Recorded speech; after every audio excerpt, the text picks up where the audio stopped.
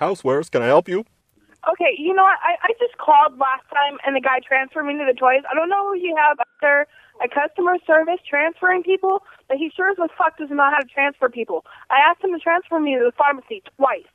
Not houseware, not toys. Can you please transfer me to the pharmacy? Well, you dialed the wrong number. This is Housewares. Well, I didn't dial a number. I was transferred. Well, you transferred to the wrong place.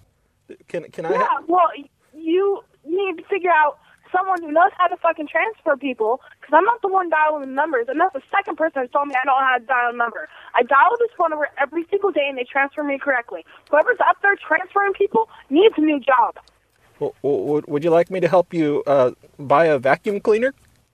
No. Would you like to transfer me to the fucking pharmacy before I come in there and blow up your fucking store?